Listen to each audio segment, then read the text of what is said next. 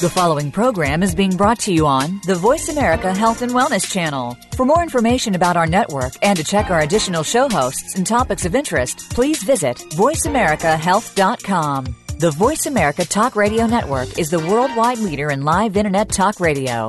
Visit voiceamerica.com. The views and ideas expressed on the following program are strictly those of the host or guests and do not necessarily reflect the views and ideas held by the Voice America Talk Radio Network, its staff, and management.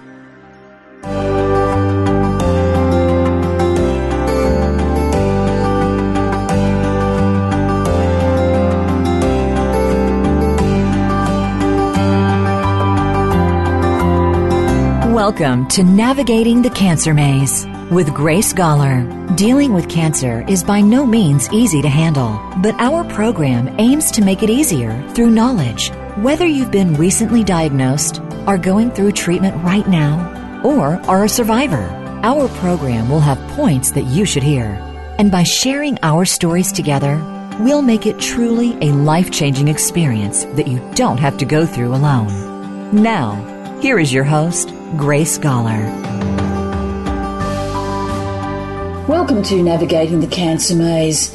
Now, for the first part of the show today, I'm doing a re-record of an interview with Sylvia Barry, and she's interviewing Dietrich, or Diet as he likes to be known, Stroeh, and it's about his very special and I think very important book, 3 Months, A Caregiving Journey from Heartbreak to Healing. So often here on Navigating the Cancer Maze, we speak about possibilities of cancer recovery, how we can work towards that outcome. But let's face it, that is what everyone wants to hear, that hope is alive and, of course, that everyone's cancer has a possibility of cure. However, for many patients, especially those that are diagnosed at a very late stage, like Diet's wife, Margaret, circumstances and unexpected challenges that cancer brings can actually mean that someone is moving towards the end of their life. So for every patient and family, because we never really know, it's really important that we address this topic. What if things don't go to plan? So Dietrich's life really came apart when his wife was diagnosed with stage 4 pancreatic cancer, and the diagnosis took him on the roller coaster of his life. He was a successful businessman, and overnight he became a caregiver. And as he said, he had to face internal weaknesses and external obstacles in order to take care of Margaret. And then he had to lovingly let her go. And the whole process was, as per the title of the book, a 3-month process. So it's a lot of adaptation to a new life for this couple. So he's going to talk today about his life and his book, 3 Months, A Caregiving Journey from Heartbreak to Healing. And we have recorded this show with the very gracious permission of Sounding Board, and we had a few technical difficulties with recording Diet in an interview for Navigating the Cancer Maze today, and so we've taken this opportunity to reproduce this interview, and I'll be coming back after a couple of the breaks and we'll be looking at the book in a little more detail with you. But in the meantime, I'd like to introduce this very, very I think very special interview with Sylvia Barry and Dietrich Stroeh. Hello, welcome to the Sounding Board, a weekly program produced and directed by the members of Seraptimus International of Novato. I'm Sylvia Barry, and I will be your host today. Seraptimus International Novato is an association of business and professional women whose primary mission is to improve the lives of women and girls, both locally and globally. Today I'm very happy to have Dee Stroeh back. Today he's going to go talk about his book, 3 Months, A Caregiving Journey from Heartbreak to Healing. This is a book based on this intimate experience of taking care of his terminally ill wife, Margaret, during the last 3 months of his life. Quoting Dr. Kim Allison, the director of breast pathology, University of Washington Medical Center, this is both a love story and a guidebook. Anyone going through an experience with terminal illness would benefit from reading this. So, Dee, welcome back. Thank you for having me. It's always a joy being here. Thanks. Before we start, I was wondering if you can give us a little bit of your background. Well, I'm a graduate civil engineer from the University of Nevada. I registered in the state of California. My first 20 years, I was general manager of Marin Municipal Water District for 7 of that 20 years. And after that, we opened up an engineering firm here in Nevada, John Stuber and myself, and that got larger and larger and still exists. And I go to work every 3 or 4 days. Oh, yeah. And he forgot to say that he's the 1992 Citizen of Nevada, Citizen of the Year. Yep. Thank you. So, sure. Well, that's a very wonderful thing that you do. Anyway, the reason why I asked you to come here to talk about this book is because I was very intrigued by the book when I read the press release. You know, personally, I know a few men who took care of their wife during their illness. Some lost their wife, and one of our friends is still taking care of his wife, and hopefully, she has brain cancer, and we're praying that she's getting better every day, so we're very happy about that. So, and also statistically, women live longer than men. We have very few men that take care of their wives and be a caretaker. So when I read about that, I always wanted to invite you to come and talk to us about your experience and, how you go from that personal experience and help the others. So tell us about how you decided to write this book, if you will. Well, actually, after Margaret died, I spent a number of evenings, or in fact, quite a long time, writing notes about what went on during the 3 months that, from the time she was diagnosed to the time she died of pancreatic cancer. And it was really a therapy for me to do that. I did a lot of crying and doing that. I was, of course, all by myself and writing these notes. And about 2/3 or 3/4 of the way through doing all that, which was about 5 months, 6 months later, I thought, maybe this could be put into a book, and maybe it helped people to get through the same experience that I had just done. And of course, it occurs all the time. We know that. Well, you just said that.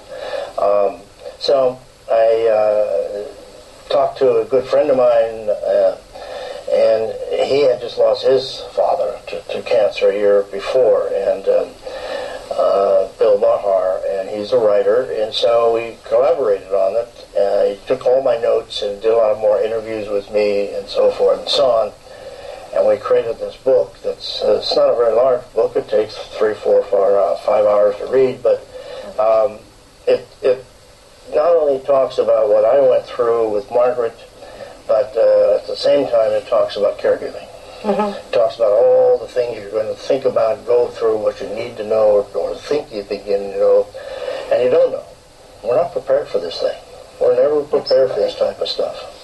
It's a big surprise. Oh, yeah. Very big surprise. And so you're working your way through it as time goes on, and with Margaret, unfortunately, there was complications to it all. The cancer had spread to her large bowel. She couldn't eliminate, and they had to do surgery to do a bypass, so she could eliminate. And that went okay. Then she got staph infection because she was in the hospital. So we had 3 months, we had one good month.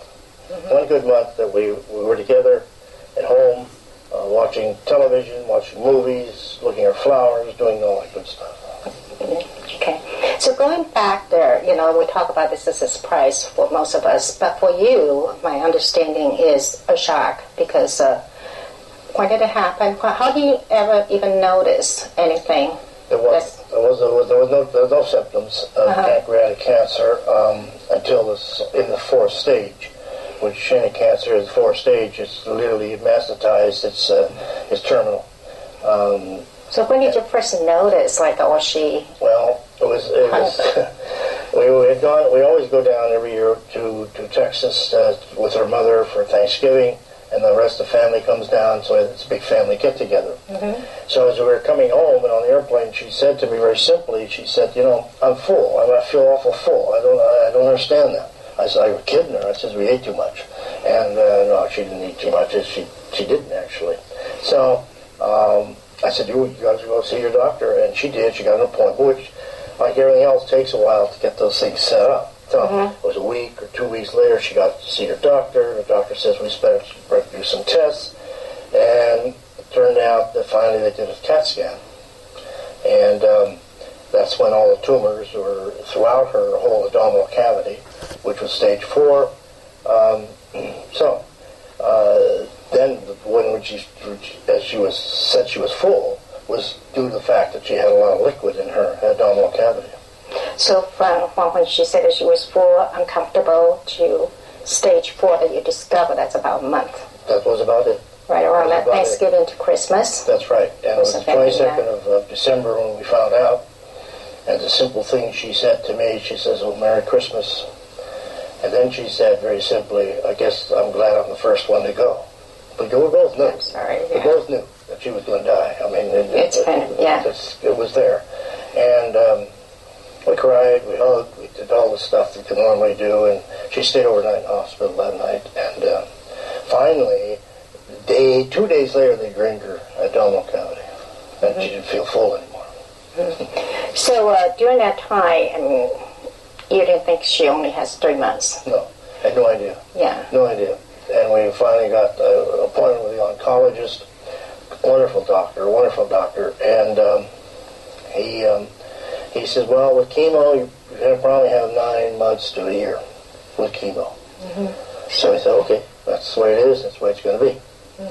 And then he said simply, asked her about, are you breathing okay, are you sleeping okay, are you eliminating okay? She said no. He says, well, we've got some good laxatives that'll work. And none of that, of course, worked because we didn't realize that she was blocked up, her bowel was blocked up. And so she had to go through surgery. Yeah. So, that's, I guess, it would be hard for me to imagine your feelings when you, I won't even try to, when you hear about that. So during in one of the chapters in your book, as you're talking about waiting for the news, waiting for the doctor to tell you, waiting for the appointments. It's an interesting process because you're anxious, you're worried about what you're going to hear, and so forth and so on. I think I read more hospital posters and hospital employment programs and OSHA programs just to keep your mind active in that process. Oh, it's not distract you from. Oh yeah, stress. So my suggestion to anybody is obviously bring a book, bring your computer, find some method of not entertaining but taking care of what's going on in your head, because time goes by very slowly while you're sitting in a hospital. So from just being out there, traveling with your wife on vacation, going back home to celebrate birthday and whatnot, and you were in this, finding your wife stage 4 terminal. So how do you do the research medical-wise? How do you find the doctors, and how do you really approach, how do we take care of Margaret? That's a good question, because you're in my case, I was an unknown field. I had no idea what I was headed for, and no idea what it was going to take care of her. In the first place, as far as the doctor is concerned, generally you get someone says, why don't you see so and so, and that's what happened as far as that was concerned. And then we went home. I remember driving home, and I said, well, at least you got 9 months, hon. You got 9 months, you got a year. And she says, well, don't bet on it. But so you take one step at a time, and one day at a time, and you start to learn processes. You learn how to do stuff that you never thought you'd ever have to do. So you decided, you talked to the doctor suggests chemotherapy. Right. And you went through that. Yeah. Yeah. Well, we started the chemo, and but the biggest problem was They started it. Actually, we didn't start it because of the fact that she couldn't eliminate. They had to do the surgery so that she at least bodily functions could work. And that took 2 or 3 weeks or whatever it was to get through all that. And then bring her home. Then she started the chemo. And of course, there's a lot of nausea with that and a lot of other stuff that goes on. And she was a very fastidious woman, and she hated that. That's one of the things she hated. So we had nausea medicine, and it was always a question how much to give her, how much not to give her, that type of thing. We made it. We're about to take a break on Navigating the Cancer Maze. Don't go away. Do come back and listen to the rest of this very interesting interview with Sylvia Barry and Dietrich Stroeh.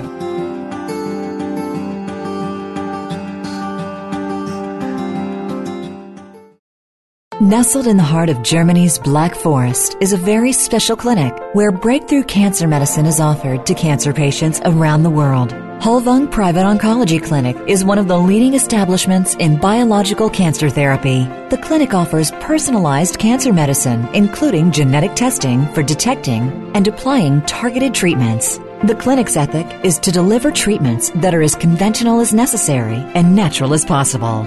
For your personalized cancer treatment, please contact the clinic via their website at www.holvung-clinic.com. That's HALLWANG-clinic.com. Or call us in Germany at 490-7443-964240. Learn to navigate the cancer maze with trusted professionals in cancer healthcare. The Grace Scholar Institute, a not-for-profit organization with an established track record, a global clientele, and expertise in local and international referrals.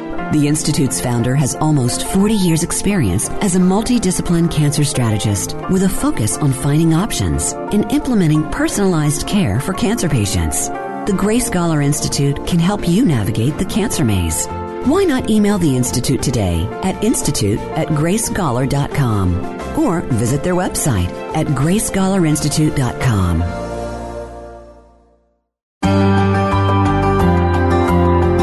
You are tuned into Navigating the Cancer Maze with your host, Grace Scholar. We'd love to hear from you today on our program.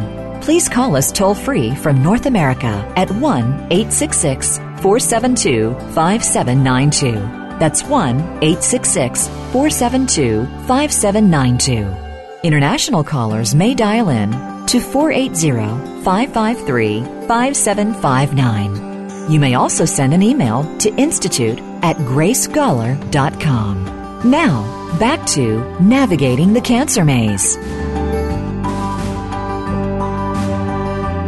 And how do you deal with your doctors and nurses during this period of time and the relationship that you form?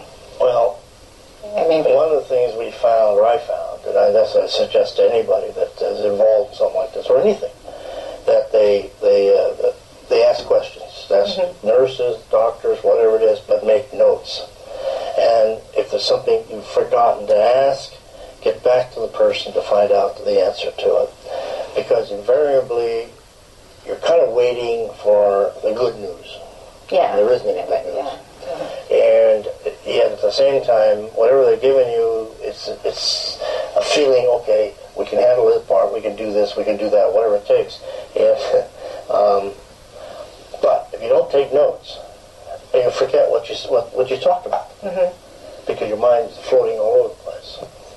And so take notes, and then when you get home, you can look at that stuff and say, oh, okay, I got to do this, I got to do that, whatever it takes. So how do you discuss your options with Margaret? Or her options? With her? Yeah. It was almost like I took control. And she knew, and she let that happen. It was not normal for Margaret to do that. Margaret was a very independent woman. I'm a very independent man. She had her life, I had my life, and we had a life together. Yeah, she was very successful. Oh, yeah. And she was very, whatever she did, she was good at. But she actually allowed me to, okay, go ahead, do it, whatever it takes. And as long as she was comfortable, and she was somewhat happy, if you can call it that, And she spent a lot of time with us socially, but she never said much. But she was there to work. How do you let your family know about your friend? Well, see, I'm a very outgoing person when it comes to whatever's going on. So I have no problem. In fact, first thing I did was call everybody when we found out. They have the whole family, all the way up down the line.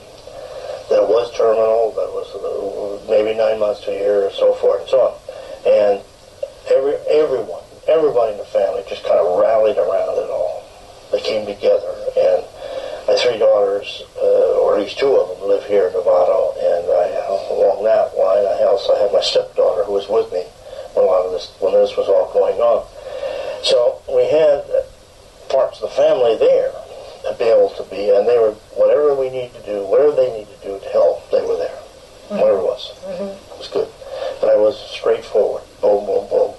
Not easy to do. Not easy to do, because what I found in this whole process, you get unbelievable different reactions from different people. Some start crying, some fall apart, some don't want to hear it, I don't want to hear it, don't talk to me about it. You know, Reject that. Reject. No. They don't want to believe that. No. So you mentioned that, we were going to do the chemo, and you didn't do the chemo. Why? Well, after she had the surgery, then she did the chemo, and then she came down with a staph infection. And that was another 10 days in the hospital.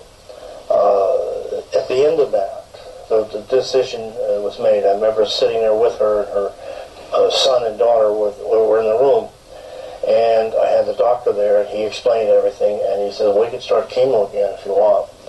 And I looked at her, and I says, what do you want to do? And she says, you tell me what I think I need to do, because I believe you. And she believed you. Let's go home. She believed you do the best for her. Yeah, right on. And let's go home. And she said, that's what I want to do. And so we went home, and that was the best month of the 3 months. That was really the best month. I know it sounds stupid, but it was, because she was able to watch movies with us. I have a movie library, television, talk. She didn't talk much. I wheeled her on a wheelchair and looked at her flowers. She sat in the sun, enjoying the sun. Just those little teeny good stuff. Little good things. Do you remember here and there? Oh yeah. And even now? Yeah. That was cool. Well, yeah. So you probably didn't know what you're getting yourself into. No. Right? Not at all. How do you prepare it? Or can you? There's no, it's difficult for a person with engineering background not to have a solution. Yes. To fix it. We learn how to fix things. We learn how to make things happen. It's impossible in this particular circumstance to be able to understand how you can't do it, and you can't. So all you can do is pick up each day at a time as to what goes on and make sure it's the best. That's all. That's all you can do. That's what you're doing. Yeah. So how do you who do you lean on when, you can't talk to Margaret if you have, if it's too much on you, right? Because you take care of her, and she's going to die. And who do you talk to? How do you tell other people that's in the same situation? How do you? Well, I'm one of those people in this world that my emotions are on my sleeve, and so I talk to everybody, whoever it is. I tell them my partner, the office, my children, who's ever there. We talk about stuff straightforward, what went on, what is going on, what's happening. A lot of hugging, a lot of crying, and I repeat a lot of the humorous things that happen. For me, humor is the leveler. Humor is if you can grab hold of some of that, and it makes you can live with it. And so I communicate with everybody. Someone say, "Well, how's Margaret?" I've been there, but I unload, and unfortunately, sometimes I cry because of it. But, you should, yeah. But we hug and what have you, and I've had people come in my office who haven't talked to me for a year, literally, for any reason, but they come in and say, one of my engineers came in, and She was cute. She says, "Dee, would you stand up?" That's what she said to me. She says, "Okay." She says, "Come on." She gives me a big hug. Never said a word. Walked out. That's it. Yeah. See? Sometimes you can't. There's nothing to say, really. Yeah. That's communication in itself. And I know that her daughter was, Donna's very involved. Was there. Oh, yeah, she was there, and she helped a lot. We took chores and did things differently. We each had something to do with her. She was the one that actually fed her, and she was living on ice cream. Ice cream. Chocolate ice cream. Strawberries. Different fruits. That type of thing. And so she kind of fed her that. She always brought her breakfast for her. She didn't eat much, but that was it. So you decided to bring her home, I understand. Yeah. Right, and how do you make her comfortable? Well, she had times, she had bedtimes, she had wheelchair times, and she didn't walk much at that point in time. If she did, it was very, very short distances.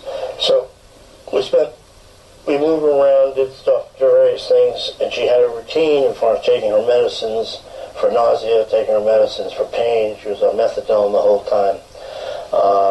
And all those things fell into places, and so you knew when certain things happened. In fact, what happened when she died, it was her noontime medicine time, and I wasn't there, but Donna was sitting with her on the bed, the edge of the bed, and with her kind of her arm around her, and she was giving her medicines. She took the medicines, didn't say anything, just took them down, and then boom, she was gone, just like that. Just drifted away.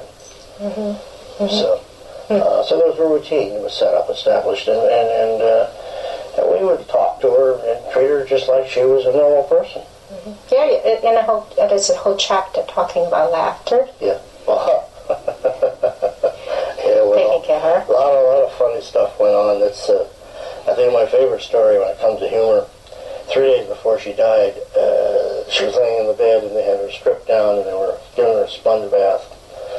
Donna and the lady that came in every so often to help. And I walked in the bedroom and stood at the end of the bed, and Margaret propped up her head and looked at me and she said, "What are you doing in here, you dirty old man?" And I said, "Being a dirty old man." And, the laughter around that type of stuff. But it's she had a great sense of humor, and we had a relationship that humor bounced back and forth between us. Which brings up nothing degrading, nothing disturbing about it, and it's all respectful. But little stuff like that went on. So do you have any regret doing this things that you wish you had done or differently? Well, not really, other than if she hadn't gone through these surgeries, she hadn't gone through all that other stuff, the staph infections, I would have brought her home and stayed her home, not gone through chemo or any of that stuff. That's devastating. It helps people if they're in stage 1, stage 2, stage 3, but when you get to stage 4, there's nothing to cure. And all it does is prolong the inevitable. And so why? So you're talking about quality versus... Quality, exactly. Yeah. Quality, and so you have a person around for another 2 months, but they're sick the whole time. What good is that? So if there's any regrets, I would, that's what I tell audiences, I tell people that, come home. And Margaret and you have the same outlook on that. No question. No question. So one of the advice for people is that you have a directive for your... Oh yeah, well we did. We had a trust. We had trust as far as all the money and all the rest of the stuff that went on, and we had wills and we had a directive as far as pulling the plug or not pulling the plug, that type of thing. And in her case, there wasn't any plugs to pull. She just disappeared, so to speak, in the process. But the directive was we had it established all this. We set up everything already, even on our graves where we're going to be buried and all the rest. So yeah, and you took care about that. We'll be back in a moment on Navigating the Cancer Maze. Don't go away.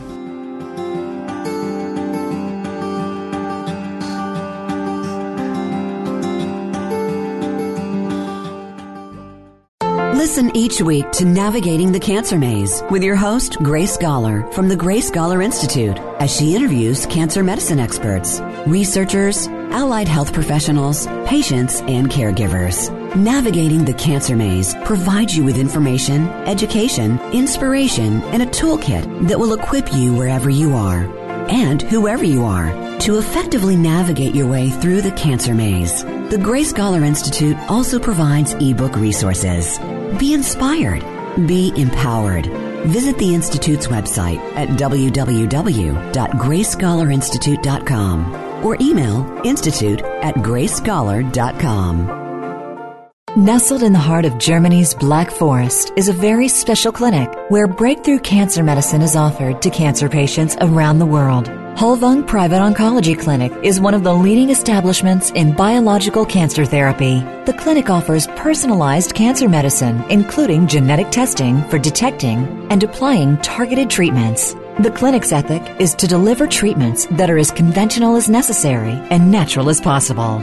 For your personalized cancer treatment, please contact the clinic via their website at www.holvung-clinic.com. That's HALLWANG-clinic.com. Or call us in Germany at 490-7443-96440. Your life, your health, your network. You're listening to Voice America Health and Wellness.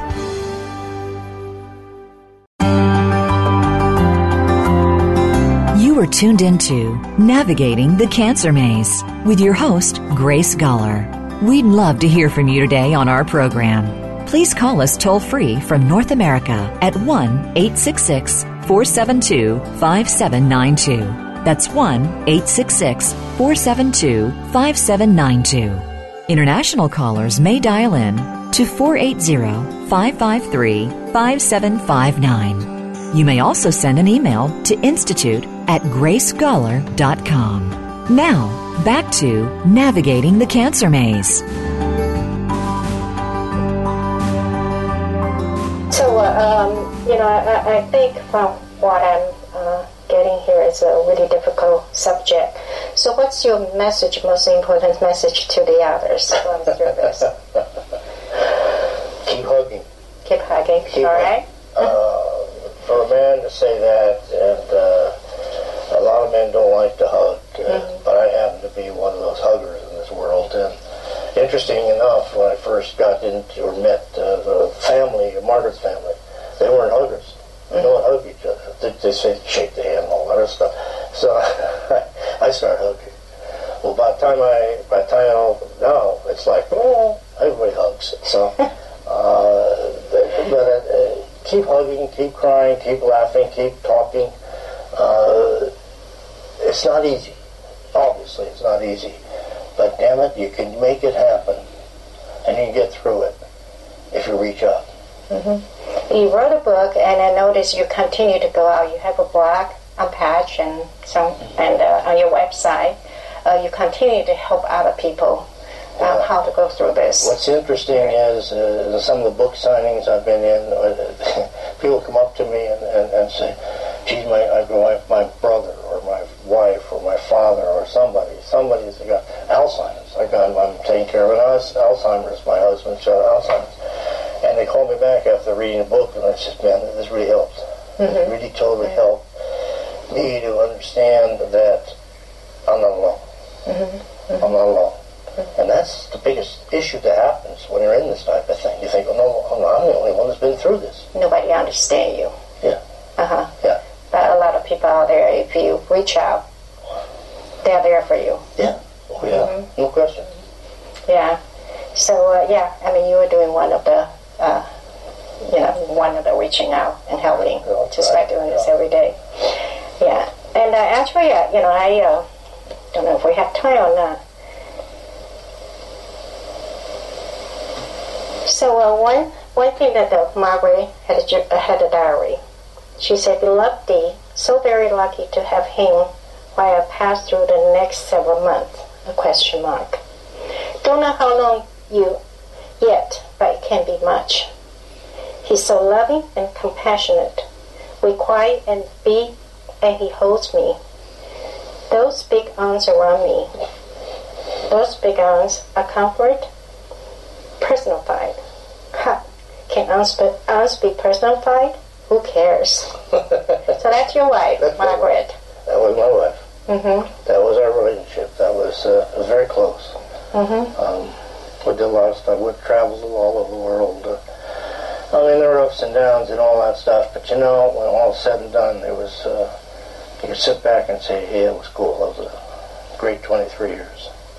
Which allows you to have a new life. Oh, yeah. Well, yeah, I remember being married again. And then what's neat about that and neat about my new wife is that she was looking at a interview of me on this whole subject, and I asked her, do you want to watch it? Is you okay watching this? Well, more about you. Mm-hmm. So, it works. Well, thank you, Dee. Thank you. Really appreciate that you come and share this with us and the book to help everybody out. And unfortunately, we run out of time. I can sit here and talk to you forever. But I want to thank you, the viewer, for coming and tuning in and watch us this week. And hopefully you come back again.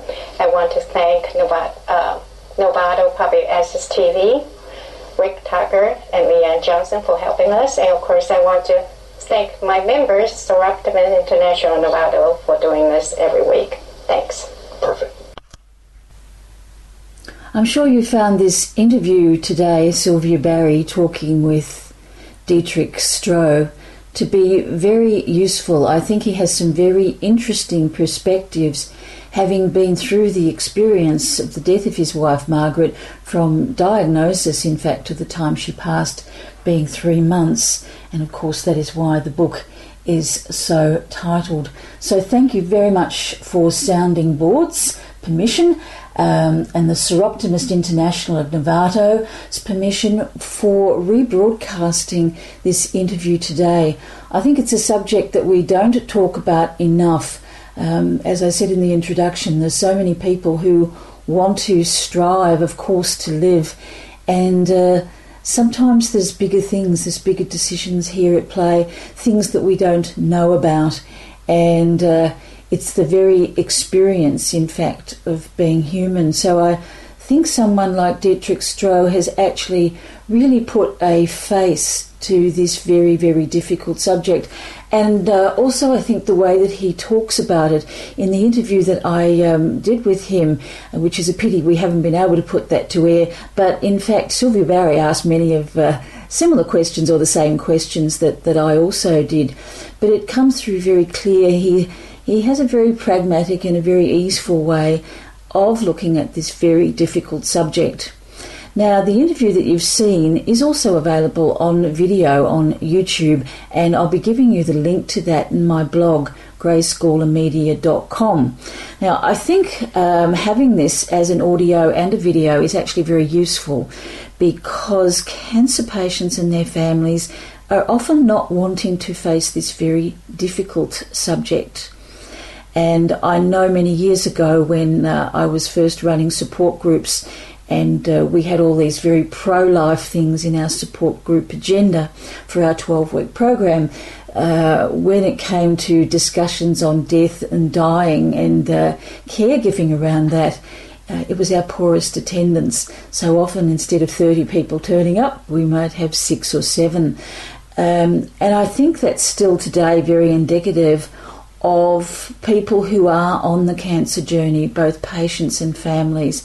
And in speaking with Dietrich yesterday, we talked about this, and we talked about how you can actually keep hope alive, that right up until the last breath, he said, that Margaret took, they never let go of hope that something might happen to turn this around. And I call that possibility thinking rather than positive thinking. So you're just working each day and you're doing whatever it is that you do towards helping someone in that very intensive caregiving environment. And it's open-ended. I do find that when people are very driven for survival, sometimes this very important area, well, what if I'm not successful? And what if I am actually facing my death? What am I going to do? And when this is not attended to, it actually leaves behind a lot of very deep, unanswered questions, a lot of, I'd call them voids and silences that are experienced by the family, friends, and sometimes even some of the health professionals who've been helping someone. So what comes through from Deet is communication, and again, I think the better we communicate, whether it's on these pro-life issues, on life itself, on feelings, emotions, communication is a very important part of the journey of cancer and the journey to recovery, as well as that journey where one doesn't make it through and actually dies from the cancer. So there were a couple of things that I wanted to mention to you. Because we don't have Deet here with us today, I thought I'd just relate some of the things from his writings, from his blog. He had 3 very good tips here. And so, if you like, I'll be his voice for you today. He's given 3 tips on the blog to enrich caregiving experience and to start fresh. And he says, point 1, snapshots. Get those family albums you've clung onto for years and years. Taking a trip down memory lane can be fun and healthy for all concerned. Remember your children and help loved ones remember their grandchildren when they were just babies. Finding a better balance in your life this way can help you to recognise that life is recurring and better times will come again. Secondly, he says, grip the pain. As hard and unappealing as this sounds, it's the best remedy for a broken heart. Allowing yourself to feel the pain of your loss will help with your pain. Talk about it with your friends, family, or write about it, he says. Recognising that everyone feels this pain at some point can be a release. It's important to keep in mind too that everyone is entitled to his or her feelings, so hold on to them until you're ready to let go. And thirdly, he says, don't obsess with past perfections. Time is great at skewing our memories. We're all guilty of building up a time when in our life to a point where all we do is live in it and we do not live in the present. Life isn't measured by these imperfections, so relish the time you have here and now. We're going to take a break on Navigating the Cancer Maze, and I will be back with a few more of Deet's little words of wisdom, and as well telling you where and how you can obtain this very useful book. A great gift, by the way, for any family who is going through this very, very challenging time of potentially having the loss of a loved one. We'll be back soon.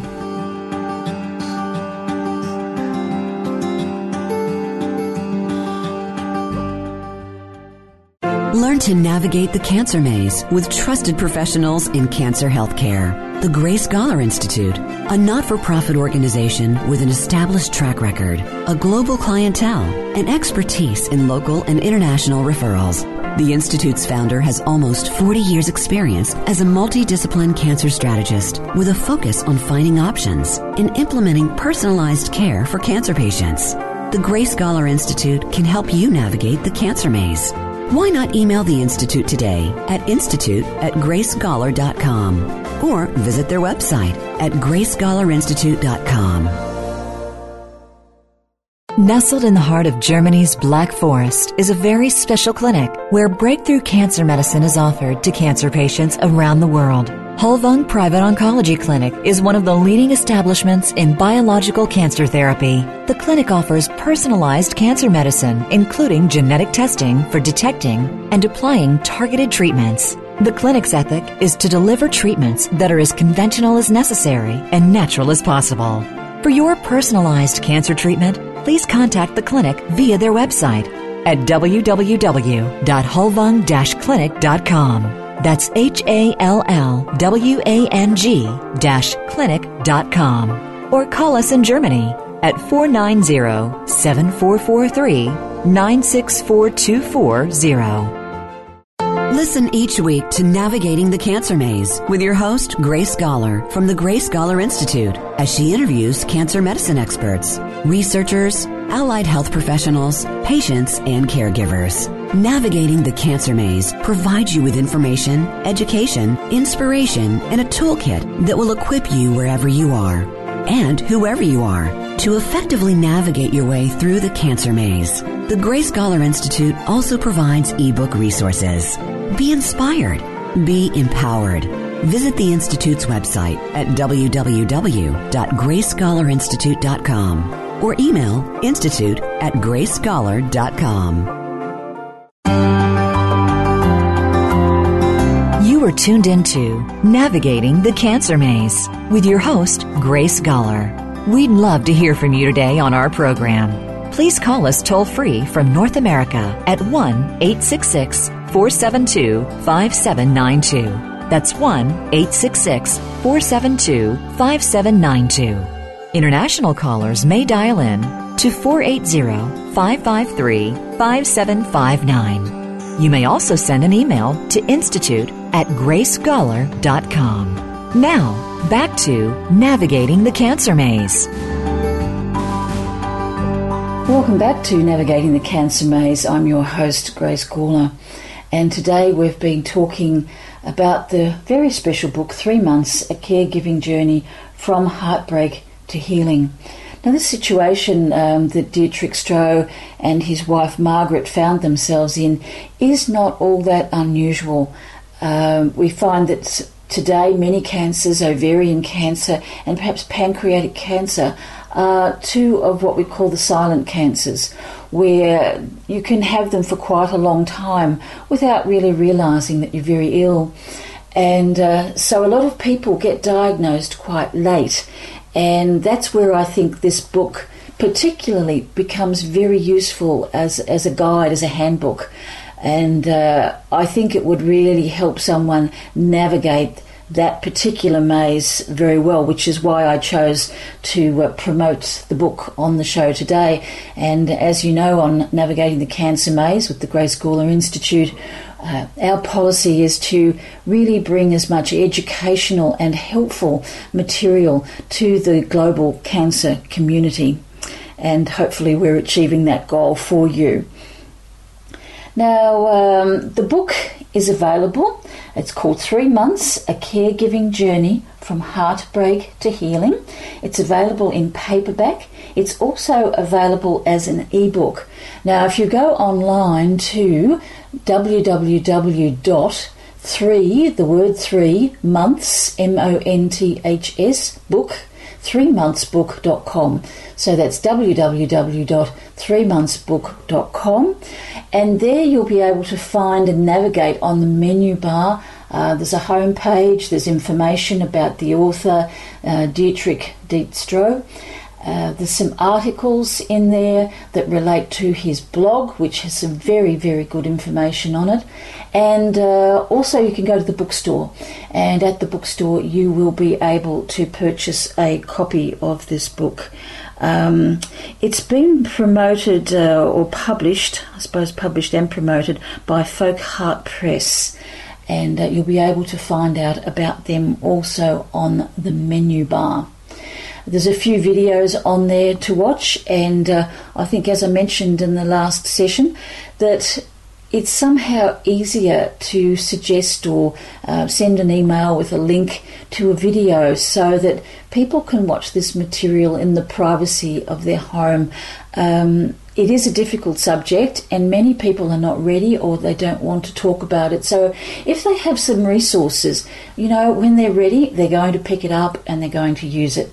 And I found this myself actually over the years with my first book on emotional recovery and breast cancer, and that was Women of Silence, the emotional healing of breast cancer. So many patients said, I was given that book, I wasn't ready to even pick it up, and I put it in the drawer. And maybe it was, for some people, 6 months, a year. One lady had it in her drawer for 2.5 years before she actually felt it was the time to pick up that book and actually read it. And I think this is a very natural process, actually. Excuse me. Quite often we try to hurry up the process of recovery, and we try to do it all as if it were yesterday, and there's no time for the process of what we call integration. And we just can move along and bump in from one therapy to one magic cure or bullet to another new treatment. And it's a very, very stressful pathway, but it never gives the time for the integration. And there's this, can be a little bit of an unhealthy push towards wanting to find the cure, wanting to be positive, wanting to survive, and there's so much energy going into these processes, there is no time for integration. So I believe that what this quite simplistic but very helpful book is really bringing across to us today is also to listen to the patient, to take your cues from the patient, to not try to convince the patient to do things that they may not want to do. And I think as the sounding board here in the interview with Deep that you've just heard, the sounding board is that he was taking his cues from Margaret, and they knew each other well enough to not put these artificial pressures on. I very much like a little tribute here to the book by Dr. Alex Metzger, and he is an oncologist, and I think he's written something quite significant here. I'd like to share that with you. He says, Dietrich Stroeh's beautiful, heart-wrenching, and yes, often humorous account of his wife's cancer is a must-read for everyone diagnosed with cancer, and also for the caregiver, who's often left navigating uncharted medical and emotional waters. The tips and resource information that lace through his book are invaluable. Dietrich Stroeh has taken the reader of this book on his own personal path and describes what allowed him to emerge on the other side, changed, but able to find happiness once again. As an oncologist, I found it illuminating and would highly recommend it to my patients and their families.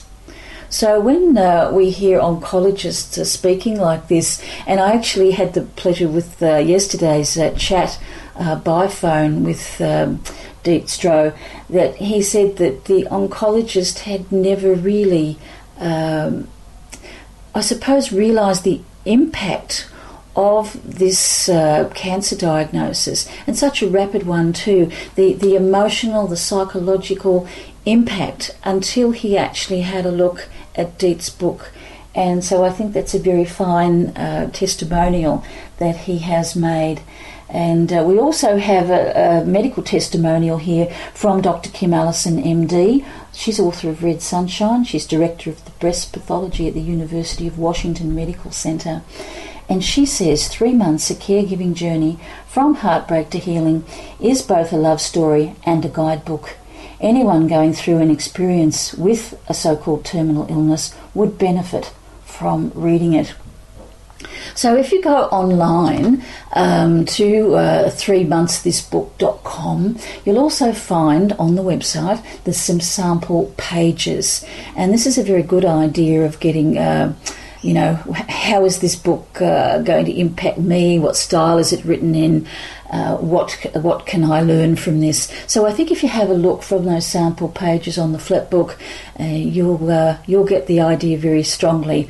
I think Dietrich Stroeh's writing of this particular topic really does come from the heart, and it is very sensitively written in a way that's not confrontational, I must say. So I do hope that you tackle this difficult subject. If you are a regular listener to Navigating the Cancer Maze, it's something that really, as we said before, does need to be addressed, and I hope that you will buy the book. I hope that you will pass the book on. I think passing books on via Kindle It's a very inexpensive buy on Kindle for the amount of wisdom and information that you'll be able to use there. And also, as I said before, it's a great gift for any family that may be going through this. And yes, they may put it in the drawer for a little while, but I'll guarantee you there's going to be a time when they pick up that book and it's really helpful for them. So we've come to the end of another week on Navigating the Cancer Maze. I will be back with you next week, and I do wish you a wonderful week and an inspirational week as well. So I'll look forward to talking with you next time. Bye for now. Thank you again for listening to Navigating the Cancer Maze. Please join your host, Grace Goller, again next Friday at 12 noon U.S. Pacific Time on the Voice America Health and Wellness Channel. Remember, cancer is not something you have to face alone.